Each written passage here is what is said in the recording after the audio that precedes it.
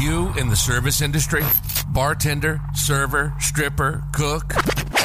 Welcome home. Welcome home. This is In the Biz. We keep the world moving, and nobody knows us like us. Like us. This show is about sharing our experiences and teaching people about the ins and outs of the service industry, helping people navigate it to make some extra cash.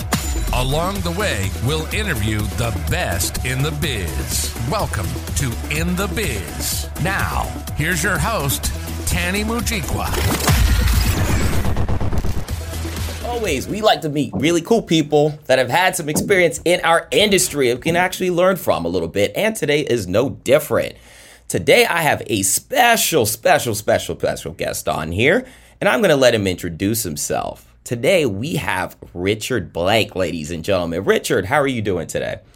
Hey, Tany, nice to be here for In the Biz podcast. Great to be with you and your audience. Awesome. Glad to have you over here. For the people that don't know who you are, would you like to introduce yourself? Well, I'm originally from Northeast Philadelphia, and that's where I'll share some of my business stories, but I currently live in Costa Rica, and I'm the owner of Costa Rica's call center. So for the past 21 years, I've been living in a Central American paradise. Absolutely. Costa Rica. How did you end up there?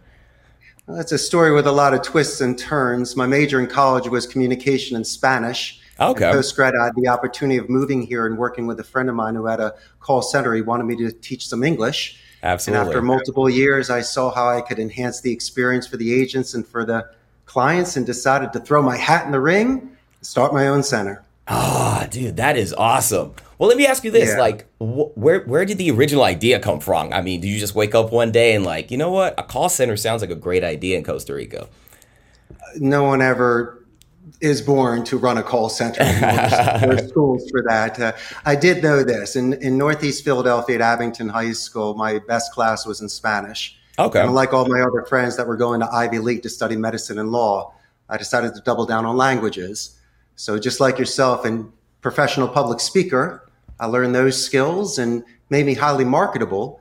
And once that barn door was open and I had the opportunity to move abroad, I took it. But I tell you what, Tany, if you can get past your parents' guilt, you can pretty much live anywhere in the world. So that's my advice to you and your audience today. That is absolutely awesome. And as far as public speaking, because I know naturally I am terrified of public speaking. I mean, I can talk on a camera, obviously. But to have more than 3 people around me and have to project an idea, how did you build that? Because you said that's one of the skill sets that you decided to develop. How do you go about doing that? Well, that's a fantastic question. Most people fear it more than death. So I decided if I could do that, I'd probably get a job. But no, there's certain people in this world that can speak for others. In Spanish, they call them portavoz or locators. And you can make a living being an intermedio between people and being able to represent them properly like a lawyer could. So in my mind, I figured that by being here and working with English second language agents or a place where English is their second language, it was my responsibility to not only enrich myself with Spanish, but then teach the proper English with not only grammar, but certain sort of vocabulary, just so they can have more meaningful conversations and avoid any sort of conflict management. And conflict management, that can happen at bars and restaurants. Oh, yeah, absolutely. I've had my fair share of experience. Speaking of which, have you actually worked in the restaurant industry or anything related to it? Had the best 2 summers of my life. When I was in college, the summer of 94 and 95, I worked on Delaware Avenue in Philadelphia. Oh, okay. I started Absolutely. off at Rock Lobster. And that was a great place, but I was such a good waiter that Frankie, who was one of the co-owners of the Aztec Club in Kokomo Bay, he said, "Hey, Richie, you want to come work for us?" I definitely wanted to. So I met Dino, the head of the place, who, I just met him one time. They gave me a shirt, they gave me a schedule, and I was working Kokomo Bay in the Aztec Club during the prime days of Philadelphia, Delaware Avenue. And I loved it because they had all you could drink beer night on Thursday night. So you pay a hefty cover to get in. And so you'd have groups of yourself and 10 of your friends sitting at a table. Yeah. Most of the women were walking around with their little cocktail trays and maybe 6 beers on it with a tip jar. I was working out at the time.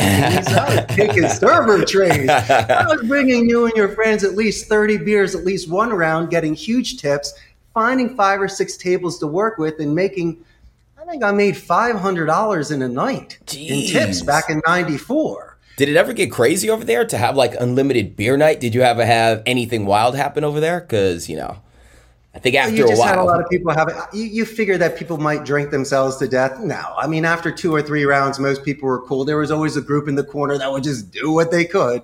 But I made sure that they got not just their money's worth, because I was upselling them with wings and burgers. So sure, we were bringing them in with the beer, and it's draft beers. I mean, you're just pouring it away.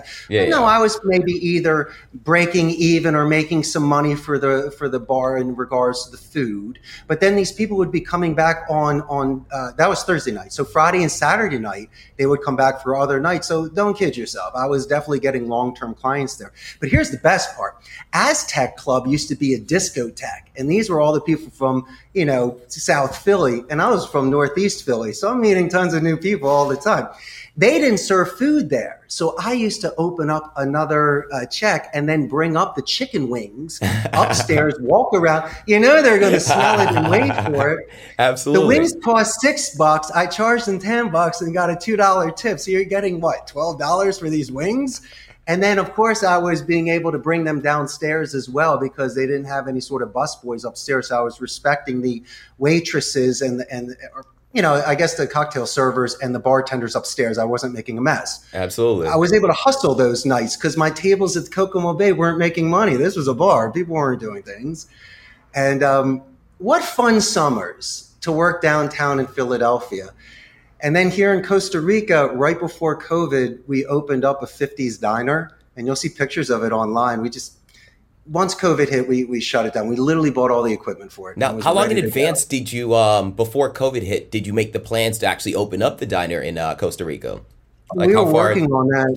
We finished our building in about 2018. Oh, wow.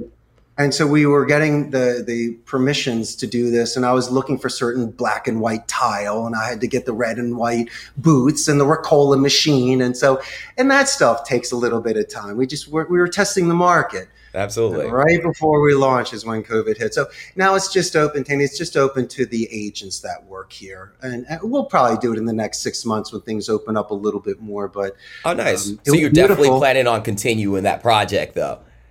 100%. And this is what I did learn. As much as you think that cheesesteaks and cheese fries and things like that can sell here, and they do, there is a certain local market for, let's say, the rice and beans, the gallo pinto, or the sort of empanadas that they do, or some of the local dishes. Absolutely. So as much as I have my taste, it's very important for me to be able to cater towards the clientele, but we are near a hospital and universities. So I just don't want fast food. I want to ensure that we have a salad bar section.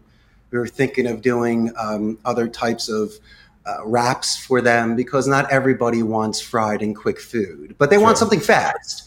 You have 15 minutes to eat. You have a half an hour to eat. You just do not have time. Absolutely. So I just want to make sure that my stuff is ready and at the go. So it sounds like you're kind of catering towards like the lunch crowd, right? Kind of like almost, I want to say like not grab and go, but you have things to do. So constantly just get you in and out type of crowd, right? Is what it sounds like? My section of the town, yes, because I'm by 3 universities and a hospital. So let's just say late at night, it's not really where the bar crowd is. Yeah, absolutely. Breakfast time, sure. People that work at the hospital, why not? But just the call center and the university students is more than enough, where if you have good food, here's the good thing. This restaurant is in my building, so I'm not paying rent. I own this space. That's genius. Exactly. I have the main dining room for the agents, and this is a second dining room for the agents. If they wanted to eat there too, they could always be there. But I got tons of space. So imagine saving $3,000 a month minimum on prime real estate space in Costa Rica. That's awesome. So, I didn't know you had it together. That's actually really cool. Super convenient. Of course I do. There's no way I'd be doing something like that. This is my own fantasy. I had to create a restaurant. Absolutely. That's a true 2-for-1. It is, and by saving that sort of money means that I can be very competitive, if not the most competitive with the food Absolutely. that I have. You kind of have that And flexibility. have the flexibility. Absolutely. And it seems to work. Mhm. Absolutely. Now, when you were deciding, because you said there was a process of trying to figure out, the market that you were catering to, how do you decide what food would work best for the area? Are you just kind of going around to local restaurants? Like, how are you going about trying to figure that out as far as like your market and what they like? It's almost like a musician. I'm going to give you your commercial music that you want. So I will pump out your chips, your burgers, your fries, and your hot dogs and whatever else you want. But there's also a gourmet side to me that wants something very, very fresh, so it sits in your stomach well for the rest of the day. Absolutely. Or at least it won't pass you out when you're working. And so what we try to do is to make things, once again, with the fresh ingredients. Our local markets here. Like I've heard my friends tell me that if you get 30 eggs in the United States, it could cost between $12 and $15, depending on where you're buying that. I can get 30 eggs here for $2. Jeez. And I can get the freshest. Oh, you have no idea what I can do. So what I'm capable of doing is going to these really good farmers market, and I shop around. Absolutely. I can give abundance. I can put more stuff on your salad than you know what to do with and still make a profit. So as long as I'm within this business model where it makes sense, we're going to make a huge amount of money. The moment where I got to start overcharging or just trying to make some money back, that's the moment they'll brown bag it and I will lose everybody. So I'm just fortunate for circumstance, Tany, for being here in Costa Rica with these sort of resources that we have. Absolutely. And let me ask you this. What were you doing? I know you said you started, you finished the building in 2018. What were you doing before the pandemic? Oh, I was always in the call center. Oh, okay. How long have you been doing the call center for? Oof. I got down here in August of 2000 when I was 27 years old. A good friend of mine from college had a business and just wanted me to come down and do some training. And so I worked with him for 4 years. It was almost like my graduate school. I learned everything about the business. Absolutely. And then you weren't scared of like going to 2000 Costa Rica? That was your first time going there, I'm assuming, right? In 2000? That was, yes, it was. It But wasn't when any I was fear or anything? No, not at all. And that's an excellent question. If I may, my junior year in college, I was fortunate enough to live in Spain. So I just didn't do one semester. I did a year. Oh, wow. And not only did I do a year, I didn't come back during Christmas break. So I had 2.5 months to travel as far as Prague to Corfu, Greece, to Amsterdam, and the Tangier, Morocco. Wow, so really imagine did a it. kid back in 93, 94, that Christmas time with a backpack, no cell phone, no computer, calling mom once a week. Absolutely. And just disappearing. So that enabled me the confidence and the ability to realize I could be an expat. Absolutely. And then by mastering Spanish and moving to a Spanish-speaking country, once again, I was able to integrate more comfortably than some people that decide not to learn the language. Oh, yeah. I married a Costa Rican, and she and I started this business in 2008. So I've really headfirst dove into this culture. I've been embraced. Absolutely. I've seen the positive reinforcement from the friends that I've made, the business that I've built, and Tany, just living a happy life. Absolutely. Sometimes you need to be selfish, and sometimes you might disappoint people that love you the most. But if you're on a certain mission and your intentions are honorable with good faith, then I say full forward and full steam ahead. Absolutely. Because most people quit 80% in, and I guess I was crazy enough to go all the way and just to see what happened. And look at us today. Bingo, worked out. Wow. You know? That is impressive Yeah. that you were able to do that. Like as far as, like you said before, you worked at a couple different places. What are some of the skill sets that you've kind of seen that kind of translate and making that call center business that you have happen?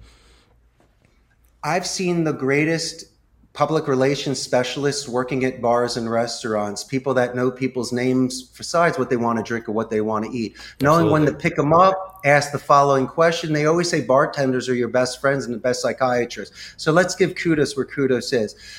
In my mind, that people on and off the phone can control conflict management. There are certain sort of soft skills that people can use in order to reduce any sort of defense mechanisms.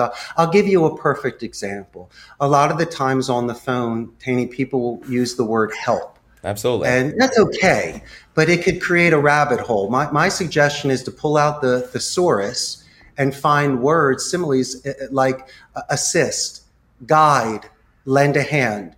Those are certain words where it's the same message, but a little bit of a different delivery. It's a little bit more diplomatic, and that can move a conversation along. Another example, if I may, sometimes people on staticky phone calls or when a bar is loud, instead of saying, excuse me, what did you say? Could you repeat that? It's better off to fall on that sword, Tany, and say, for my clarification, did you say rum or Coke? Or did you say, gin and tonic? I should be writing this stuff down. This is amazing stuff right here. For my clarification. So you fall on some of those sorts. And my favorite thing that people do is positive escalation. Okay. When we're making phone calls and there is a gatekeeper before being transferred to somebody, ensure that when you are transferred to let that individual know how helpful, how professional, how amazing that individual was. Do it verbally. And then at the end, if you have to write something, do it written as well, because these escalations will show the sort of relationship you have prior to a contract, or when you're complimenting the bartender to the owner of the restaurant, you don't think you're going to get extra cheese on your burger or a little bit of an extra shot? Or when the bar's crowded and you do your thumbs up, he's walking right to you to give you your drink in front of your friend. So I'm not playing the game, but if I have an excellent relationship with a bartender or server or hostess, a bouncer, and they do a great job, let the owner know. Absolutely. Let them know that they're representing your environment in the best light. Not so I can get an extra drink. I didn't say that. But it just makes happy, because when you go back, you know perfectly well they're going to put you in the front of the line and you're going to get your drinks, or you're probably going to have the best experience. And the owner knows that you're going to be bringing more of your friends there, spending more money there, having a better time there. And so these are the sort of take an extra 30 seconds to ask a follow-up question. If you forget somebody's name, then speak in third person just to remind them of your name so then you can get their name. Oh, these are the sort of manners and soft skills that we were raised with, Tany, by our parents and grandparents. And there's no reason why in the service industry, on or off the phone, that we can be this sort of educated, kind, compassionate, caring person. People go to these restaurants to escape and to have a good time and to get away for a while and to recharge their batteries. That's a huge responsibility. It's not the $10 you spend. There are certain places where I love walking into because it almost feels like home. And they know why I'm there without getting too much into it. I really believe that these restaurants and these individuals in this business have a much larger responsibility than what we think that they have. Some people don't have friends. Some people have been inside for so long that some of the first people they meet are through these restaurants. And during COVID, you would hear about these business owners, and I know they were discussing finances and what was happening, but you really listen to the support that they had on their community and how people would go above and beyond and out of their way to support them. And hearing stories like that, it's really community oriented. You need to have your pizza place on Main Street to be part of your community. That's who you are. And everybody knows you. And I was trying to do this here right before COVID hit to give them a real Philly cheesesteak. I was going to teach them cheese fries. I was going to do my dishes regardless of what's on the menu. I was going to have Richard's menu. And that was taken away from me. And I was really, really, really excited to walk the tables like people do and to hear about the food and to get the feedback and to give the dessert to the one guy because it's his birthday. I was going to have a whole tradition here. But I will, and I shall. And all of your videos gave me a lot of amazing suggestions on how to create a beautiful restaurant culture here in Costa Rica. Oh, man, that is awesome. And what's really cool is just hearing your passion as you speak about it. You can hear that you're genuinely passionate about doing it. So as far as opening that restaurant, I'm pretty excited. I might have to fly over just to have a cheesesteak over there. All right. With extra whiz. Right. You got to ask for it correctly. You got to get whiz. Don't say provolone. Then you're not from Philly. Absolutely. The fact that you're doing calls, though, I never said it before. One of my first job was as a telemarketer. This was during college. And it was brutal because it was, I didn't ask, is yours inbound or outbound, or is it, well, I guess between the two? First is I will never call you at dinner. If we do, we can't be friends anymore. The second thing is we do half and half. I do inbound support and I do outbound lead generation and appointment setting. Okay. And I'm very selective, Tany, of the verticals that come in here. Absolutely. We don't do sports books, casinos, stocks, pharmacies, or sweepstakes. Not like what you've seen in the movies. I have nothing against that. In fact, it's quite entertaining. But we're in a very strict Catholic country. Okay. So I have to ensure two things: that I'm able to fulfill my clients' needs and the agents would feel very comfortable doing what they're doing. And so those are the two things that we would be focusing on. What were you selling back in the day? What sort of calls were you making? It was just brutal. Sorry, my camera's acting up there. I had to sell on hold messages. So when a company gets a call in, you have, someone speaking in the background. So that's what I had to sell, and I was terrible. I almost sold one in a month span, and then the person canceled last minute because it took me forever to get his credit card. So that's how bad I was at just online. I'm just doing it over the phone. But funny enough, did they onboard you? Did they train you? Did No. they give you the proper resources and put you on a level playing field, or did they just give you the script and say, good luck, champ? I was thrown to the wolves, and I just got half the script. I didn't even get the full script. I got half of it, so I almost had to wing it the entire time. Oh, it was brutal. How do I expect you to be your best if I don't get you prepared for that? Richard, I wish you were in that room with me back then. I mean, this is a long, long time ago. I wish you were there, though, because it would have been a lot easier. Okay, because you had the courage to do it. And I know that you tried. At least you understand the industry. There are ways to work around it. And I also believe that if somebody has an excellent character and personality, it makes the job a lot easier.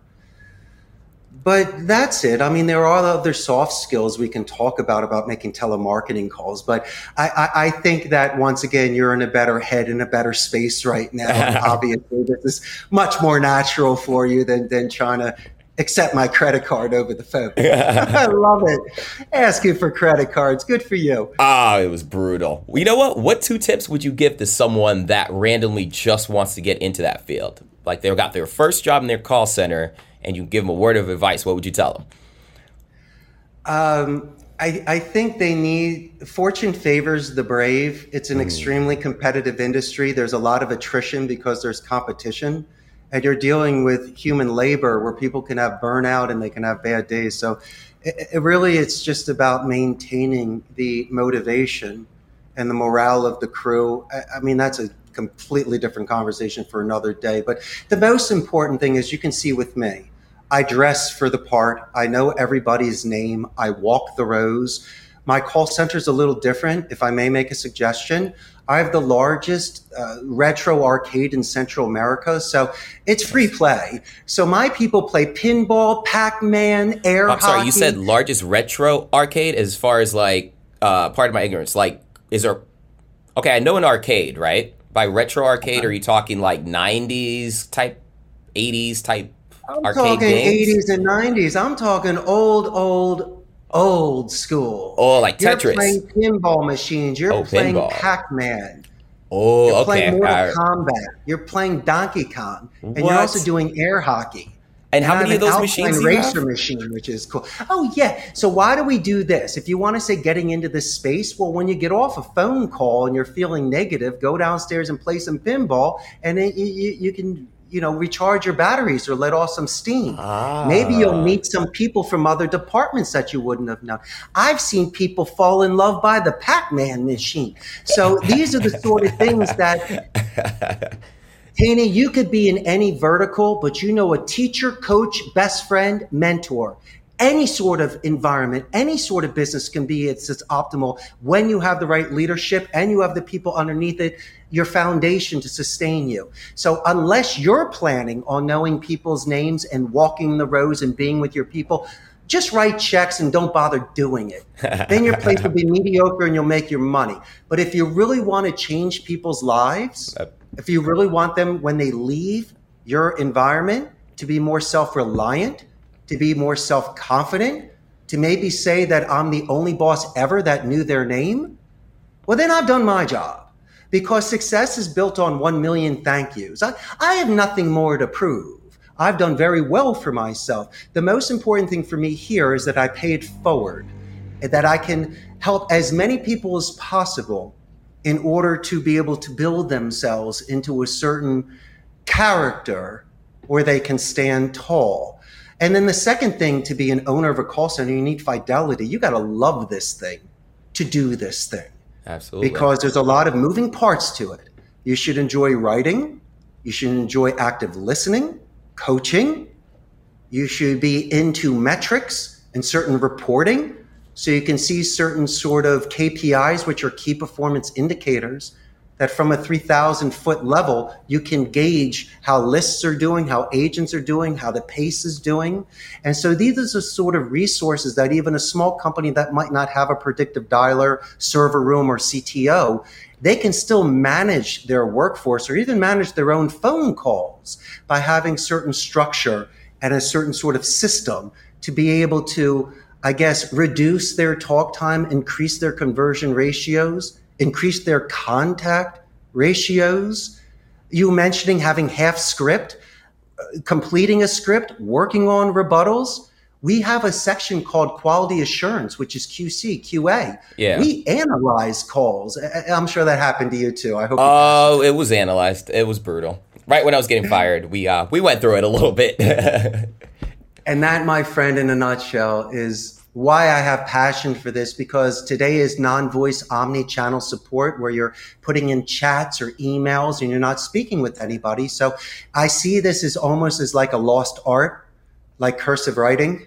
And so I want to make sure that A, they write in cursive. And number two, that they become beautiful speakers, because I find it much more effective. There's lesser chance of miscommunication.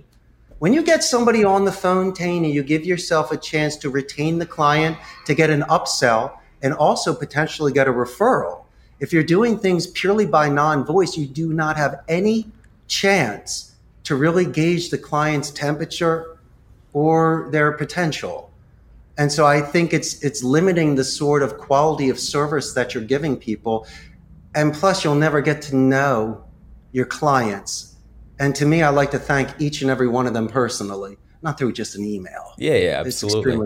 Well, let me ask you this. Have you taken any speech course or anything? Because the way you articulate your words is really good. Even the pauses I'm catching, and I'm like, wow, this is really good. Have you ever taken any Toastmasters or anything like that?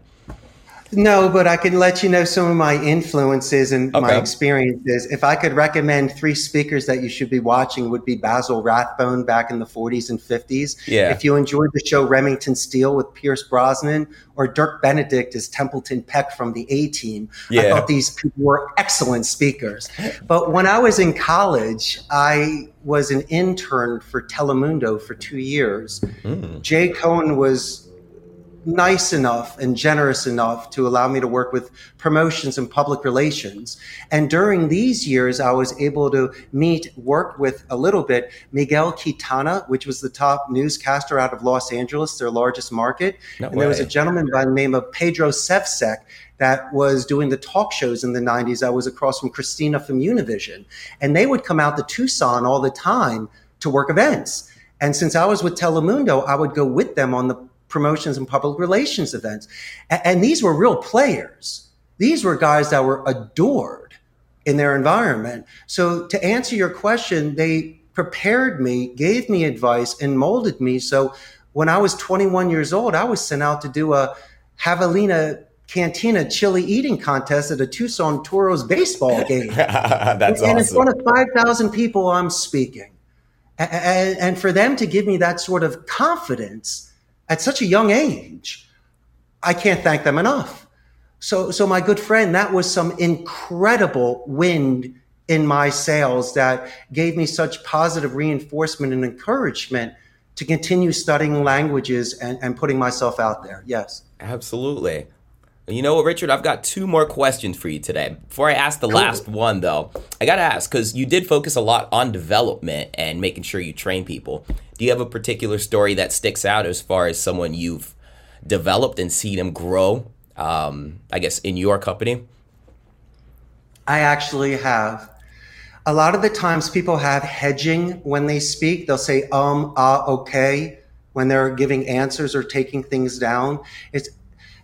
I've had my agents lose calls that way. And so my opinion is to use a buffer boomerang technique, where if somebody asks you a question in a negative tone, you make sure just to capture it.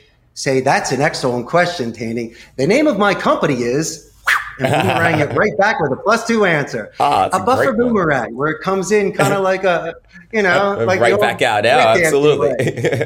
And so a lot of the times you need to readjust the tone of a conversation into a positive tone. So instead of getting hung up on, these individuals can say, Tany, that's an excellent question. Yes, the reason for my call today is I'd like to share an idea with you. And they can do it over and over and over again. Is it a -1, -2, or a -3?